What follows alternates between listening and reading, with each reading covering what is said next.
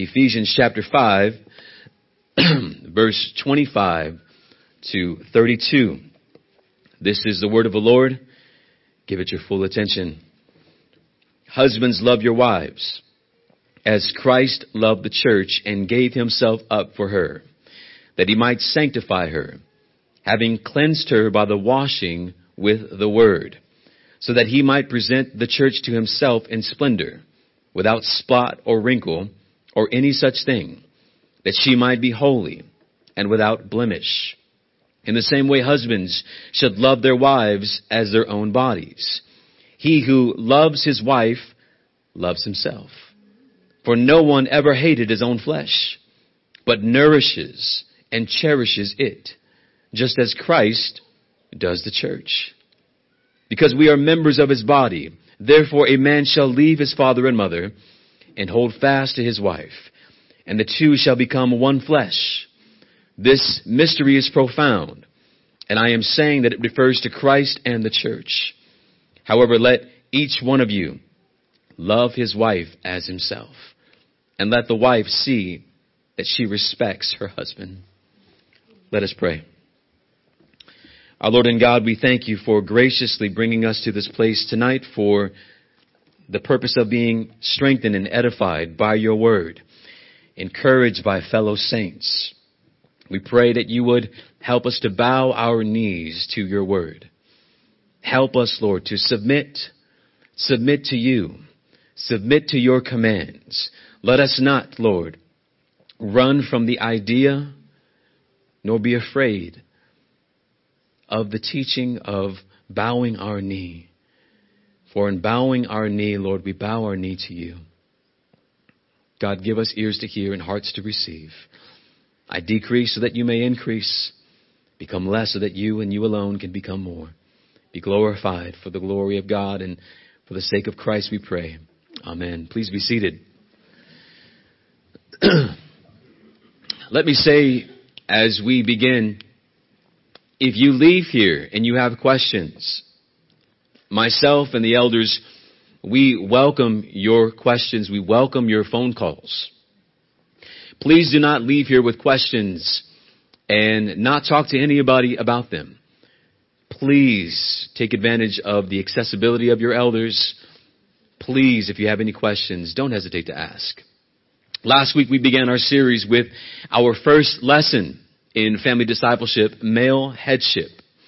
We learned that God's design and God's will for the husband is to be the head of the household.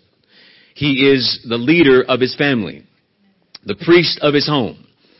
He is charged with the care, provision, protection, and also the discipleship of his family. That is his responsibility. The man is the head and leader of his home. He will either lead effectively or he will lead poorly. But he will lead. And a man's failure to lead is a man who is leading in failure. A man's failure to lead is a man who is leading in failure. Leadership is not an option. Your headship, men, is not an option. It is the design and purpose of God. And that's what we established last week. God charged the man to lead. And I'm sure the question is, as we established man's headship, man's leadership, I'm sure the question that should be on all of our minds is, how do I do that?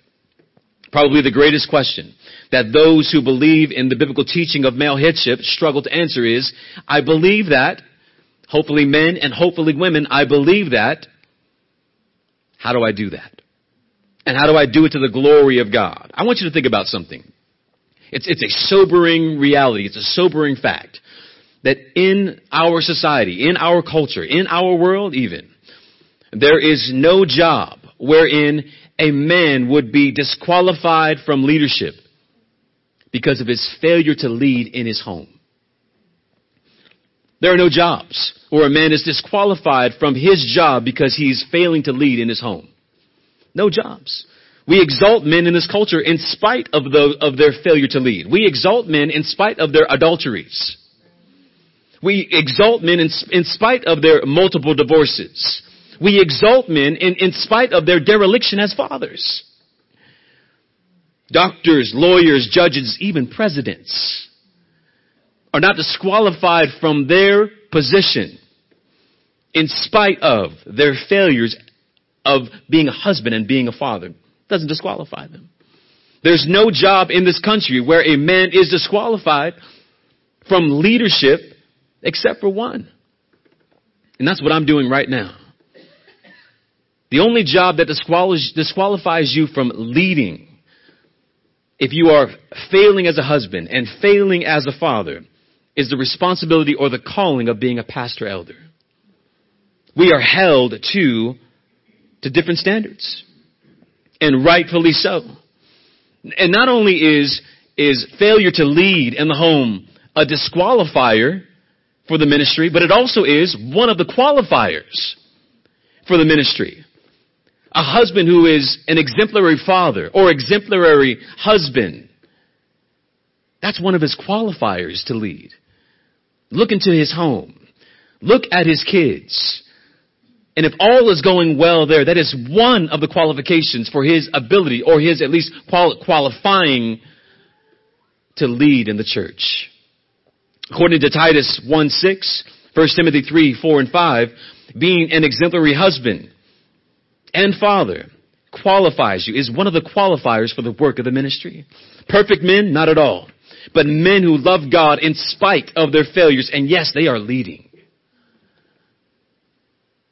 It is a standard of God. It is a standard of God. Is it just a random standard? Is it just a standard that God randomly throws out there through the inspiration of the Holy Spirit to Paul? No, not at all. Your call as a husband and a father, it has a big picture. Do you know what that big picture is, men? It's the gospel. Your leading as a husband is a picture of the gospel. Your leading as a father is a picture of the gospel. It's not just a random thing that God commands. It is intentional because God wants your life, your marriages, and your leading as a husband and father to represent and be a picture of the gospel. It's bigger than just you and your love. It's about Christ and the gospel. Let's take a closer look at the book of Ephesians in order to gain a better understanding of our call to lead in the home as husbands and fathers. And let me just say this. We are all very familiar with, when you go to the book of Ephesians, chapter 5, I think we are all familiar with Ephesians 5:25. Wives submit, husbands love. But do you understand all of the book of Ephesians? Because if you understood the book of Ephesians, chapter 5 will make much more sense to you. If you understand the book of Ephesians, chapter 5 will make much more sense to you. The book of Ephesians has 6 chapters. And the 6 chapters are divided in half. Listen close now. The first 3 chapters of the book of Ephesians are about orthodoxy. The last 3 chapters of the book of Ephesians are about orthopraxy. The first 3 chapters about right believing. The last 3 chapters about right behaving. The first 3 chapters about our calling. The last 3 chapters about our conduct. The first 3 chapters about, listen close to this, the indicatives. The last 3 chapters about the imperatives. In order to understand the book of Ephesians, you need to understand this. You must understand even the difference between indicatives and imperatives. The term indicative and imperatives, they refer to different verb moods. Now I'm gonna slow down here. This is gonna sound technical, but it's really not. Don't let the technical jargon, don't let that throw you off, okay? Listen close. Indicative and imperative refers to 2 different verb moods commonly used in the New Testament. And they are applying to teachings on sanctification. Let me slow down. The mood of a verb, it designates the relationship between that verb's action that's relative to the reality. You're gonna get this. We can say, or when we say indicative, it means with certainty or actuality. When we say imperative, it means a command. It's a mood command, right? The New Testament, it uses indicative statements when discussing what God has done or what God will do. Imperative statements are commands in light of what God has done. That's an easier way for you to understand everything I just said. And let me say it again for you. The New Testament uses indicative statements when it tells you what God has done. This is what God has done, or what God will do. It also uses imperatives, meaning this: commands in light of what God has done. It's important to realize not only that both moods are present in the Bible, but there is a relationship between indicatives and imperatives. You cannot separate the two. Now, when God commands us to do, or what God commands us to do, which is imperatives, are based on what God has done. Indicatives. You hear that? What God commands us to do, the imperative, is based upon what God has done. Indicative. Let's go to Ephesians 4:32. I want you to see this. And then you're going to say, oh, that makes complete sense. 4:32. Here's the example. Be kind and compassionate to one another, forgiving each other. Here's the imperative, or the command. Here's the indicative. Verse 32. Just as Christ in God forgave you. You see that? There's a command to you in light of what God has done in Christ Jesus. The imperative and the indicative. Because of what God has done or what God will do. There's a number of examples in this throughout the scriptures. The indicatives, what Christ has accomplished on our behalf to the glory of God on the cross, is what we find in the first half of Ephesians. What Christ has accomplished on the cross to the glory of God is the first half of Ephesians. Those are the indicatives, what God has done, who we are, what we are. The second half of the book of Ephesians is all about the imperatives. In light of what God has done, and it's all been explained in the first part of Ephesians, here's how we respond. Here's how we live. Amen. There are commands of how we live in light of what Christ has accomplished on behalf of His elect. The first half of the book, we are given a picture of who Christ is. The second half of the book, we are given commands on how to live in light of what Christ has done. Do you see how your marriage is starting to fit into that? Because of what Christ has done here. Husbands, love your wives. We are now empowered because of what Christ has accomplished to live in a certain way in the power of the Spirit that is evidence that Christ has worked in our lives. And we cannot separate these two. If we separate the two, we will end up confusing what the gospel requires and what the gospel produces. And then we end up with works righteousness. What the gospel requires is repentance and faith. What the gospel produces is what? Obedience. Are you with me? You must keep these things at the forefront of your mind as you are reading and studying through the book of Ephesians, or actually through the whole Bible itself. Let's look at three grand indicatives, or three great things that God has done. Okay? Ephesians chapter 3, or chapter 1. Here's the first one.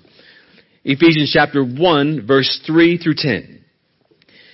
Blessed be the God and Father of our Lord Jesus Christ, who blessed us in Christ with every spiritual blessing in the heavenly places, even as He chose us in Him before the foundation of the world, that we should be holy and blameless before Him. In love, He predestined us for adoption as sons through Jesus Christ, according to the purpose of His will, to the praise of His glorious grace, with which He has blessed us in the Beloved. In Him we have redemption through His blood, the forgiveness of our trespasses, according to the riches of His grace, which He lavished upon us, in all wisdom and insight, making known to us the mystery of His will, according to His purpose, which He set forth in Christ as a plan for the fullness of time, to unite all things in Him, things in heaven and things on earth. What do you notice about verses 3 through 10? Here's what you should take note of. He blessed us. He chose us. He predestined us. He lavished upon us. He made known to us. This is the grace of the Lord Jesus Christ. This is the gospel. He in His great mercy has given to us what we could never work for, what we could never earn to achieve by our own merits and our own righteousness. And notice how Paul describes the source of election, the source of predestination, the source of all those blessings. Look what he says. Look in verses 3 through 10. Stop looking at me. Look at your Bible. In Christ, in Him, in love, in Him, through His blood, He lavished in Christ what Christ has accomplished on behalf of His elect to the glory of God through the cross. This is the great indicative. This is what Christ has accomplished. In each chapter, Paul gives us overarching indicatives. Let's look at another one. Ephesians 1:22 at the very end. And what did He do? As a result of what Christ has done, He put all things under His feet. And He put all things under His feet and gave Him as head over all things to the church, which is His body, the fullness of Him who fills all in all. The great indicative as we come to the end of this chapter is what? Christ's headship over His body, the bride. Christ's headship over His body, the bride. And there's another great indicative as we come to the end of the second chapter. Let's go there. Ephesians 2:19. So then, you are no longer strangers and aliens, but you are fellow citizens with the saints and members of the household of God, built on the foundation of the apostles and prophets, Christ Jesus Himself being the cornerstone, in whom the whole structure, being joined together, grows into a holy temple in the Lord. In Him you also are being built together into a dwelling place for God by the Spirit. The first overarching indicative is what? Christ's headship over His body. The second, unity in the body of Christ. The third and final is this, Ephesians 3:20. Now to Him who is able to keep, or who is able to do far more abundantly than all that we ask or think, according to the power at work within us, to Him be glory in the church and in Christ Jesus throughout all generations forever. Amen.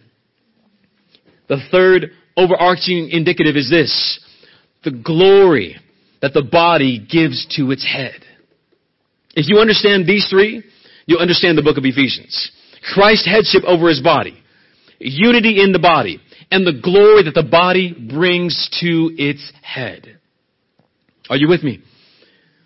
Are you with me? When you come to the second half of the book, beginning in the fourth chapter, you see these things repeated over and over again. Now let's go to Ephesians 5:22.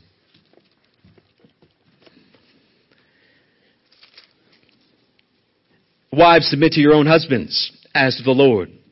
For the husband is the head of the church, or head of the wife, as Christ is the head of the church, His body, and is Himself its Savior. Now as the church submits to Christ, so also wives should submit to their husbands in everything. Why is that even important? Because it's connected to what we just talked about. It's connected to Christ's headship over His body. Wives, your husbands are to be the heads of you, because it is a picture of Christ in His church. As I said last week, if you struggle and say, no, I'm the boss of my household, then you are evidences of the fall. Because the result of the curse is this: you will rebel against His headship. I'm the boss. No, you're not. Don't even play like you are. Don't even play around like I'm the boss, because you're not. Christ is the boss. And Christ has ordered your household so that your husband leads. Don't you dare disrespect your husband by saying, no, it's me. Because you're not only disrespecting your husband, you're disrespecting Christ and what Christ has commanded. It's not about who's boss there. It's about Christ is boss. And Christ has ordered this. Therefore, you come under that.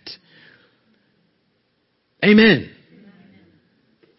It is connected to Christ's headship. Remember the great indicatives of this book, Christ's headship over His body. We'll see later that marriage is supposed to be a picture of Christ and His church. It is this picture. And if this picture of marriage is going to be an accurate one and not a blasphemous one, then just as the church submits to Christ, so wives must submit to their husbands. Because we're displaying to the world the gospel. And if we say to the world, no, not him, me, then you are still showing that you're fallen. That the gospel has not come to your house. That the gospel is yet to come to your house. Because when the gospel comes, we recognize Christ is head.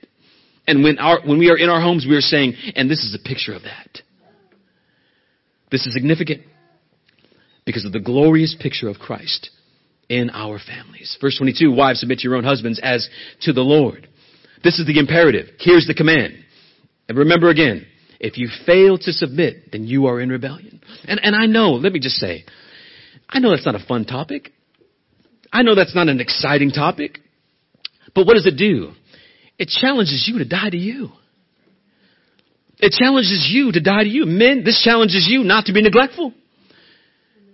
Men, this challenges you not to be neglectful. You are charged to lead. Women, this charges you not to fall into the temptation of falling back into the evidences of the fall. To run from that. Many don't want to preach this because of the influence of women's liberation in the church, radical feminism in the church. And because women have been leading for so long, they're afraid to give up that leadership. If I give up leadership, this house is going to fall apart. They don't want, and I'll tell you again, I said this to a brother the other day, I think it was Arnold. And we don't also want to teach this because most of the time, the greatest population in the church is the women, and you don't want to get the women mad. Then you don't want to teach the Bible. You don't want to glorify God. This is significant because as you submit to your husband, as Paul says, as the church submits to Christ, then you are submitting to your head, but you're also submitting to Christ. Just like we talked about in congregationalism, you're not necessarily submitting to me as the person. You're submitting to the office that God has established as one of the elders here. And you doing that, you are submitting to Christ. Same thing in your home. Same thing in your home. It's about Christ and the gospel. Now let's go to the men. Husbands, love your wives. There's the imperative. Because of what Christ has done. This is how you now live in light of what Christ has done. Love your wives. Tonight we're talking about how do we lead? You lead by loving. How do you lead? You lead by loving. That's a given. Of course I love my wife. Well, let me ask you a question. How do you love her? How do you love her? Have you defined what you think love is in and of yourself, or have you gone to God's word and allowed God to define for you what he calls and defines love to be? It's very easy for us to define love on our own terms or according to our own understanding of what we think love is. And you must understand, and we'll talk about this in a moment, that your idea of love has been greatly influenced by the culture. Your idea of what love is has been greatly influenced by the culture. It's a sad reality that too many men, they wield the staff of dominance in their homes and simultaneously live in a world completely isolated from their homes. They say, I'm the boss in their homes, but they live in worlds that are isolated from their wives and from their children. For so many different reasons. Men today are not actively involved in their family or in family life. They have work to do. They're tired when they come home. They need to do chores around the home. They need to escape from the home to their hobbies of golf, to their hobbies of the gym, to their hobbies of their friends in order to keep their own sanity. They don't have time to interact with their families. They don't have time to interact with their wives, to play with their kids, to go to their kids' games, to go to their kids' school programs, but more importantly than all of those things, to sit down with them and teach them God's word. More important than all those things, and those things are great. Don't misunderstand me. Those things are great, but more important than all those things, to sit down with those kids, as my wife and I do with our son, and teach them who God is. Why? There may be a number of excuses, but when it comes down to it, fathers are making choices that are taking them away from their families, not taking them to their families. They are making choices throughout their day. They're ordering their lives in such ways that are taking them away from their families, not taking them to their families. The result of this is that, listen, many men are not fulfilling their biblical calling to lead in their homes, to lead their wives, to lead their children in the ways of the Lord. When men fail to lead in the family falls apart. The family breaks apart. And it's interesting and sad that when this happens, men abandon their God-given calling to lead in their homes. They actually abandon what it means to be a real man. When they abandon their calling to lead in their home, they actually abandon what it means to be a man. You might be the strongest and toughest guy on the block, but if you can't lead your wife by loving her, you can't lead your kids by loving and discipling them, you are not a man. You are not a man. We must fulfill the calling to be priests in our homes in a way that brings glory to God. Let's notice where leadership begins. Verse 25 again. Husbands, love your wives. 3 verses later, Paul repeats, husbands should love their wives. Going to the end of that passage there, again, husbands, love your wives. Love is the theme for this entire passage. This is the way that a true Christian behaves toward his wife. He is to love her. He is to love her in the same way that Christ loved the church. Let that keep you up at night. He is to love her in the way that Christ loved the church. The chief way that a man leads his wife and leads his home is this, by the way he loves his wife. The chief way to lead is by the way that you love your wife, men. The greatest thing, men, that you can do for your kids is love your wife. The greatest way that you can show your kids what a real man is by the way that you love your wife. All a man's leadership in his home, it flows from how the man loves his wife. And it is rooted in a man's love for Christ. What do I mean by that?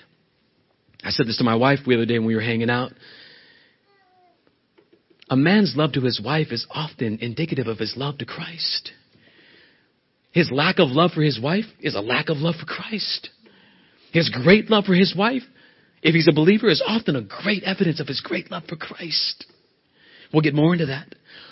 Before you apply your own understanding to the word love, we must understand that you and I have been heavily influenced by the ethos or the culture whose understanding of love is so far removed from the biblical teaching and understanding of love.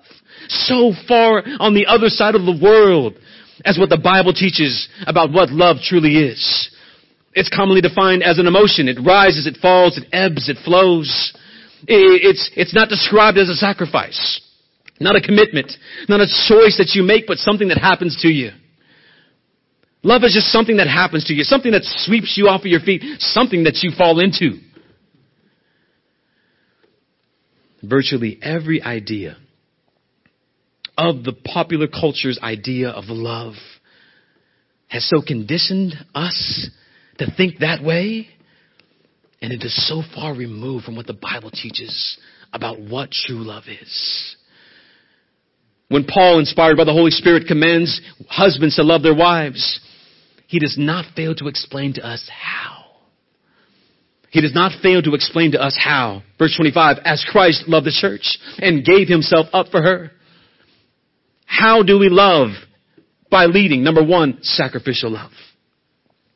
How did Christ love? Christ gave himself up for the church, his bride. He sacrificed himself. Christ's love for the church is the model that we husbands are to follow in our relationship with our wives. A husband's love for his wife is supposed to be a living illustration of the redemptive love of Christ. Christ's love is the standard. It is the archetype, and we follow that love. Perfectly? No. Failing always, but never ceasing to strive after it. Think about this. The bride did nothing to earn the love of Christ, did we? We believe in salvation by grace alone, through faith alone, in Christ alone. There was nothing that we did to earn that. It was completely undeserved, but freely given by Christ sacrificially. We don't wait for our wives to do something loving so that we start to love them. That's not the way Christ loved. He loved sacrificially before the wife could ever do anything for him, the bride.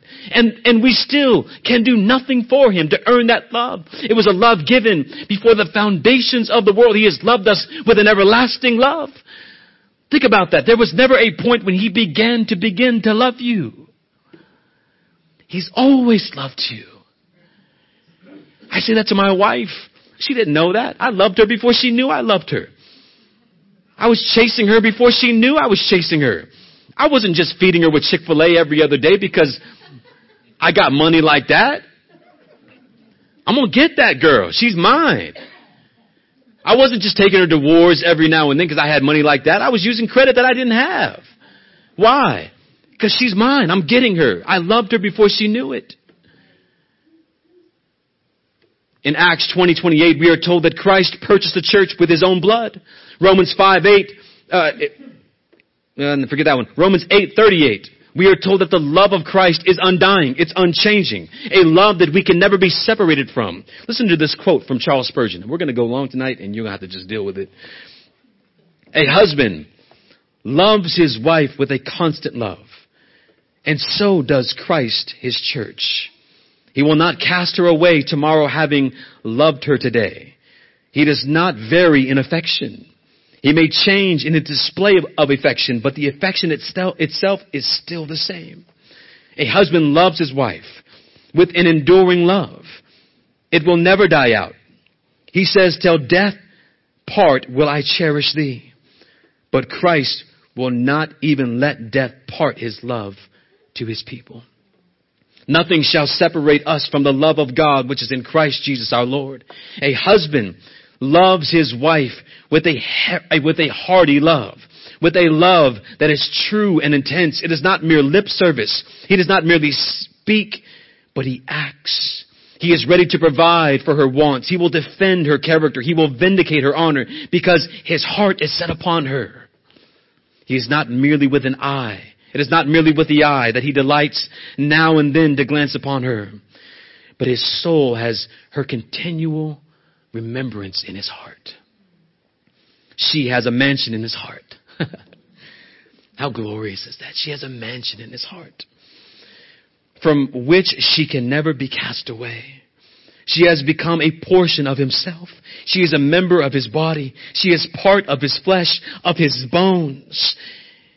And so is the church of Christ forever, an eternal spouse. We are called to love our wives in that beautifully spoken way as Spurgeon. We are called to love our wives in that way. As Christ loved the church, and we confessed it, we will never attain that lofty goal of loving our wives as Christ loved the church. But again, we never cease striving after that. We never cease striving after that. The Lord Jesus Christ laid down his life for his bride. And we are called to give up our lives for our wives. And that is the example that we have perfectly found in Christ. Secondly, love with a purifying love. Love with a purifying love. Husbands, love your wives as Christ loved the church and gave himself up for her, that he might sanctify her, having cleansed her by the washing of the water with the word, so that he might present the church to himself in splendor, without spot or wrinkle or any such thing, that she might be holy and without blemish. Men, you are to love your wives in such a way that you lead her toward godliness. You are to love your wives in such a way that you lead her toward godliness, that she becomes more and more holy as a result of her being married to you than she would if she never married you. She becomes more and more holy as a result of being married to you than she would if she never married you. And the problem is, the church, in many churches that I've been in, it's backwards. The husbands are dragging and pulling their husbands. Please, please lead me. Please lead me in holiness. And men sit sometimes in church falling asleep while their wives are desperately dying for the man to lead them. Desperately dying and hoping that the man give them some type of spiritual leadership. Give some to me, to my kids. Please do something. We're dying here. Seen it over and over and over again. Husbands dropping off their wives while wives go and try to make up for what's lacking in the home because he's a derelict father and husband. Sad. Sad. Men, you are to love your wives. Lead them in holiness. The true beauty of a woman is not that which is external. It is that which is internal. That which is external, it's dying. It's fading away. Stop trying to save it. You never can. Amen. And you will not stand before the Lord one day, ladies, and have him look upon your external and say, well done, good and faithful servant. No. It will be that which happens here. And your husband has a part in that. Your husband has a part in that. Husbands, love your wives as Christ loved the church and gave himself up for her that he might sanctify her. God is using you men as a purifier in your wife's life. What does it mean to sanctify her? It means to set her apart. What does that sound like? It sounds like Christ's headship over his church. Verse 27, that he might present the church to himself in splendor. It sounds like unity. Without spot or wrinkle or any such thing that she might be holy and without blemish. That sounds like bringing glory to God because of what's being done in the church or in your wife. See how the church brings glory to the head. So it is in your family. So it is in your home. You see that? Love your wife. Not just because you're commanded, but because she has been given to you in this union. And it is supposed to be a picture of the gospel. Your wife is a member of the body of Christ. She belongs to Christ. You love Christ with all your heart. God has given her to you so that you might be a sanctifying influence on her life. And finally present her to Christ. Brothers, I'm speaking to the men. That is great motivation to lead. That is great motivation to lead. It is about Christ and the gospel.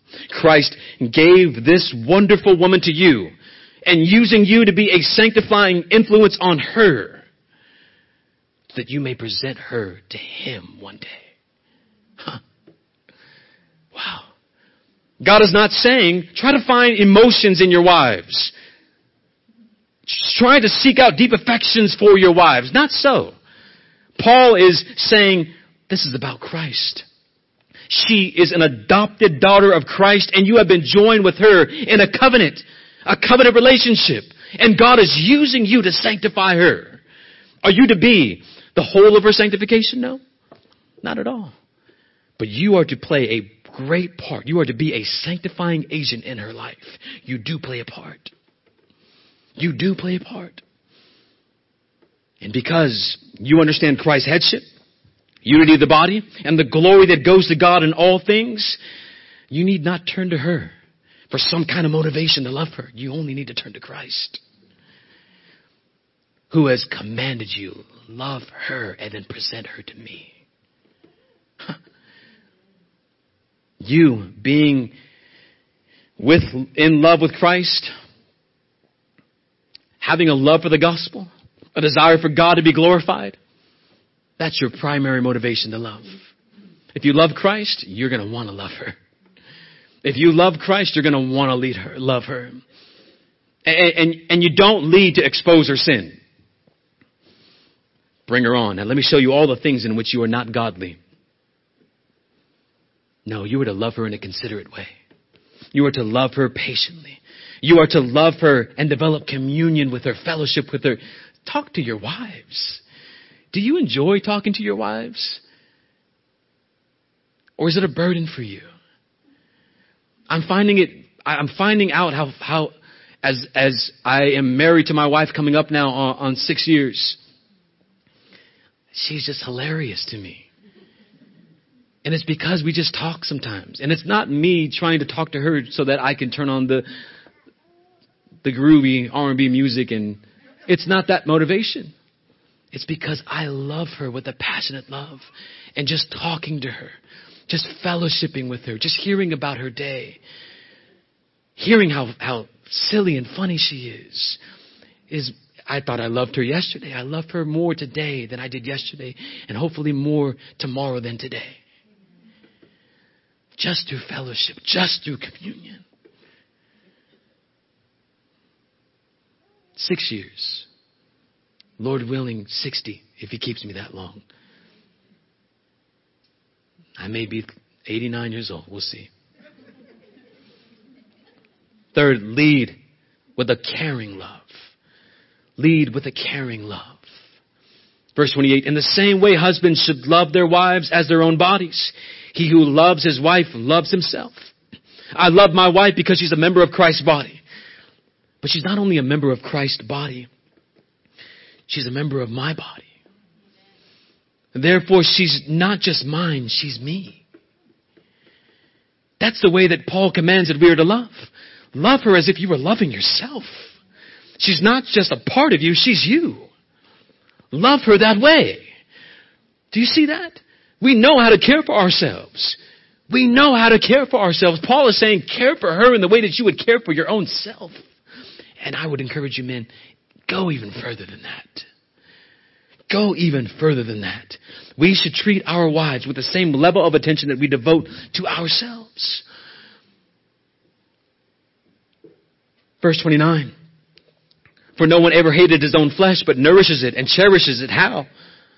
Just as Christ does the church. Because we are members of his body. My wife and I were speaking the other day and we began to say, actually she began to say, and I was appreciative of that she doesn't see any stopping in me. Meaning this, she doesn't ever see me being satisfied with where I am in my love toward her or our son. What a blessing to hear my wife say that. I said to her as we were pulling up into the mall with everyone trying to shop that day, it was crazy, but it almost caused everything around me to stop. And I was so thankful for that kind of compliment. And it's this. Not that you buy me things. Not that you bought me the latest jewelry or the latest this or anything like that. It was the way that you love me and my son shows me that you are not satisfied with how that is and you are constantly striving for more. Have I reached the level? Not at all. Am I going to stop? Not at all. As Paul said, not that I've yet attained it, but I press on. And I am so thankful that she saw that. I know him not perfectly. I'm not even here for any of you to say, what a guy. Not at all. You should see my failures. You should see the times where I am neglectful. More than I'd like to admit, but better than I was yesterday. Amen. To the glory of God. And she's there. She also said, and I'm just going to brag on her, that when you're preaching, I'm not sitting in the back shaking my head and saying, no, that's not true.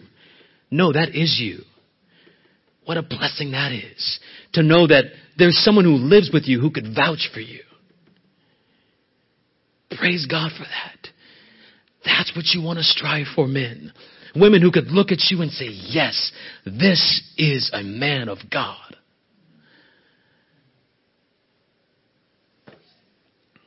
Why? Because I love Christ. Because I want Christ to be glorified in my family. And I've been given that responsibility to do so. Do I have affections for my wife?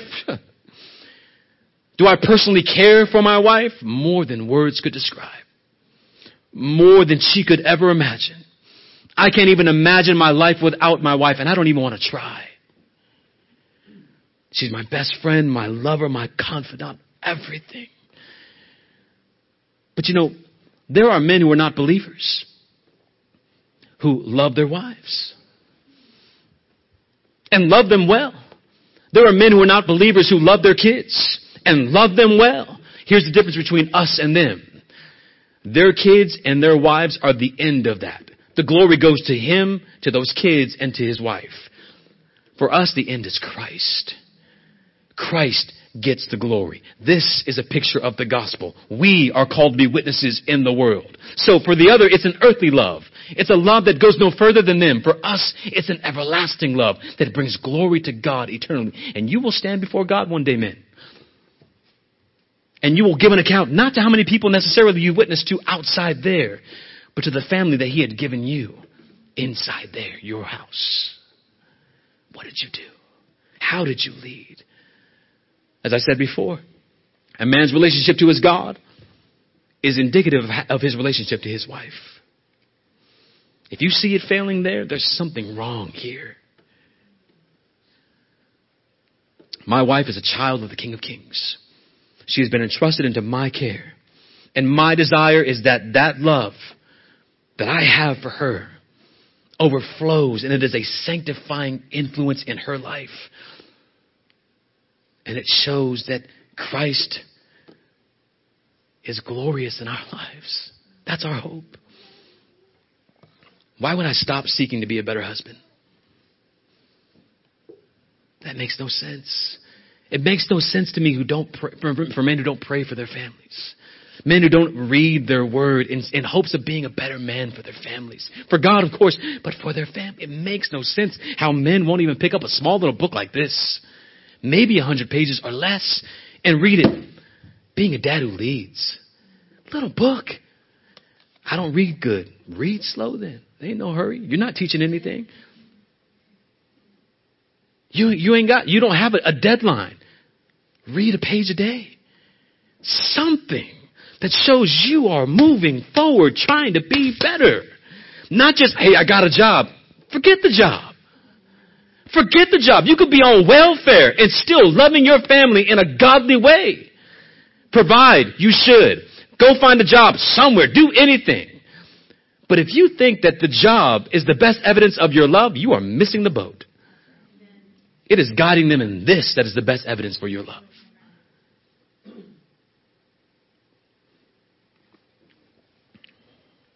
This is about Christ.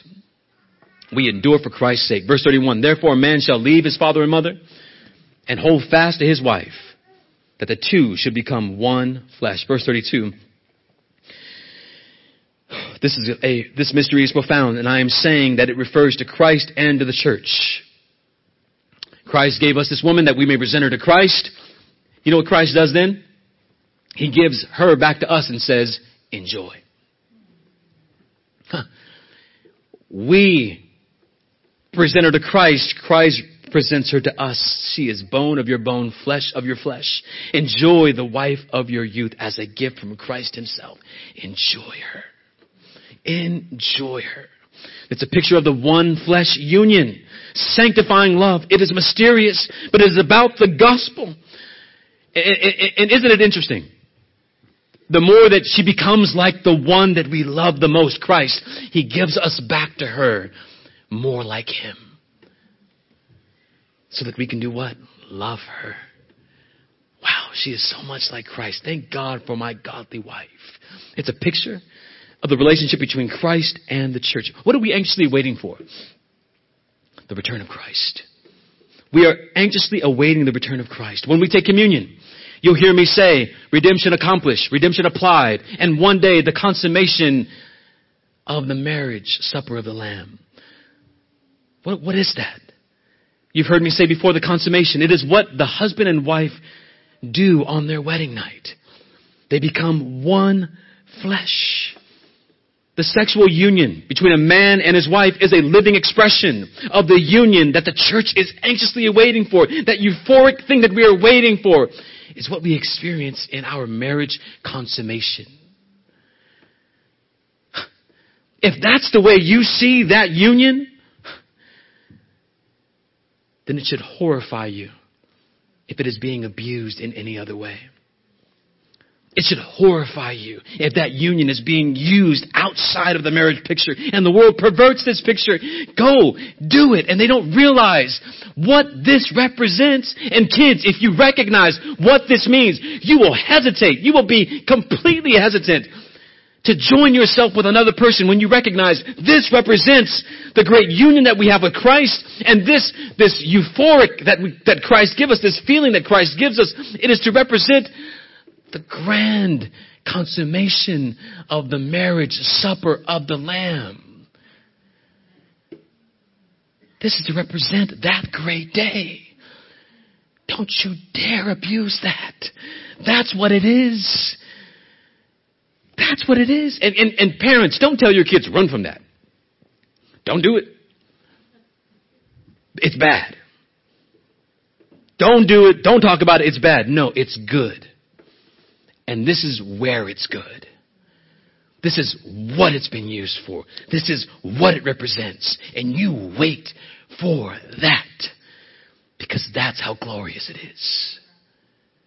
That's how glorious it is. If we understand this, we would never pervert that. We would never make it any less than what God has intended it to be.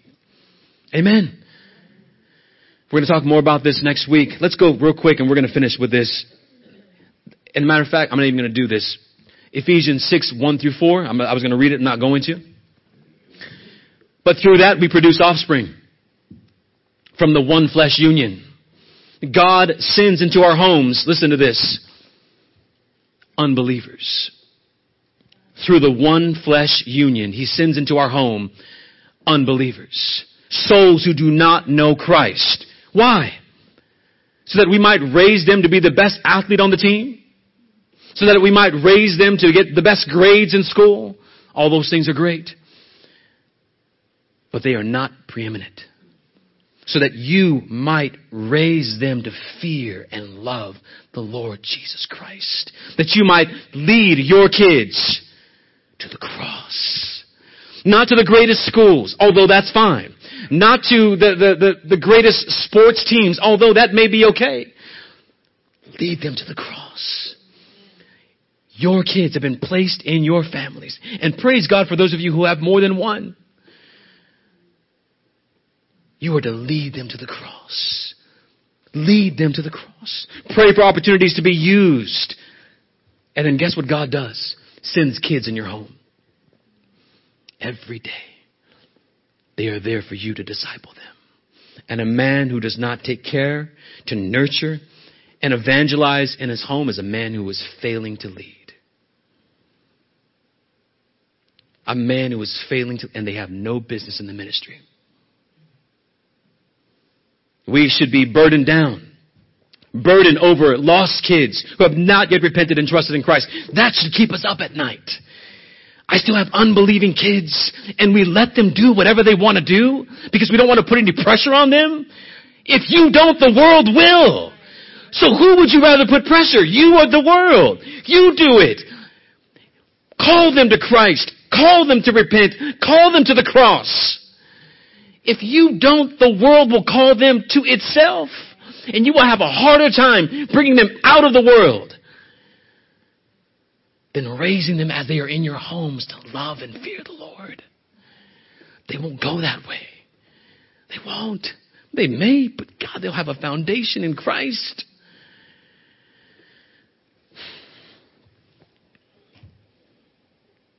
This is the one place where we are disqualified, Bobby, as preachers. And yet it's the one place that we care the least about. Can he preach? Cool, that's all that matters. Sign him up. Can he speak well? Sign him up. I'm guilty of that as well. This is about the gospel. This is about Christ. And Christ tells his apostles when considering a man, look at his family. If he's failing there, he's already told you he can't handle this job. We care more about credentials. It's amazing how many men, preachers, have asked me more about seminary than about my family. Have asked me more about numbers in our church than how I am doing, my wife and I, in raising our son in the fear of the Lord. God, give us more men that are passionate about this picture of the gospel in their marriages. Give us more men who are passionate about raising up believing children, raising up wives who are godly. Give us more men who are passionate about the gospel. We have enough seminary men. And I'm a seminary man. AA, BA, working on MDiv, all of that. But you ask me, what is my main concern before I take on any ministry endeavor? And people are not calling me to come preach. I'll tell you that right now. Before anything I do, I ask myself, how will this affect my family? I don't care what kind of prestige or opportunity it is. If it takes away from my family, then it's not worth it. It's not worth it. There's a picture of the gospel. Because of what God has done, our union with Him, God receives the glory. We can love this way. We lead this way. But I never had a father to show me this. Do you have a Bible? I wasn't raised with a daddy like you were. Do you have a Bible? I wasn't nurtured or discipled the way you were. Do you have a Bible? Yes. Then you have a more perfect example of what a father is than I or you ever had. And he never failed. Don't you dare use that excuse. I never had a daddy. You better grow up. You better open your Bible and find out what a real dad looks like. Here it is. No excuse. The perfect picture, the only perfect picture of what a husband is and what a father is found in Christ. Your God is able. And what's the purpose of all this? That Christ is glorified. Christ is displayed. Your family is led to the cross. How is this accomplished? Because of what Christ has done. You can love because He loved. You can lead because that's what He's called you to do. Don't forfeit that calling. Don't run from it. Run to it. Run to it. Let me say something to you else. There's a young lady in here who has a father who doesn't even come here. Who doesn't even come. She comes on a regular basis. This teaching is what I pray that one day she'll be looking for in a man. I don't know anything about her father. I'm not even going to speak on that. But I pray this is what she looks for when she is looking for a man. Let me just close with this, and I've closed 3 times already. And those of you who are single, don't go out looking for her. She'll come. And in the meantime, serve Christ. You single people have a great opportunity because Christ is your head and you are the bride. So you submit to Him. You follow His lead and you be a witness and an example in this world. How long do I got to wait? Wait until the right one comes. Don't go find an unbeliever and try to convert him. Wait for the right godly person to come and let the Lord bring both of you in step together. You want to be miles ahead of someone, you got to keep dragging them, and they don't really want this, especially a Reformed church. Ain't no lights, camera, action here. It's gospel, and it's gospel, and it's gospel, and it's gospel. You want a wife? You want a husband? Make sure they know the gospel. They are passionate about it. Let me just stop. Let's pray. Our Lord and God, we thank you for your grace and for your mercy. Pray that this was edifying to your people and challenging, Lord. I know for all of us it may be. Give us the strength, Lord, to obey your commands. In Christ's name we pray. Amen.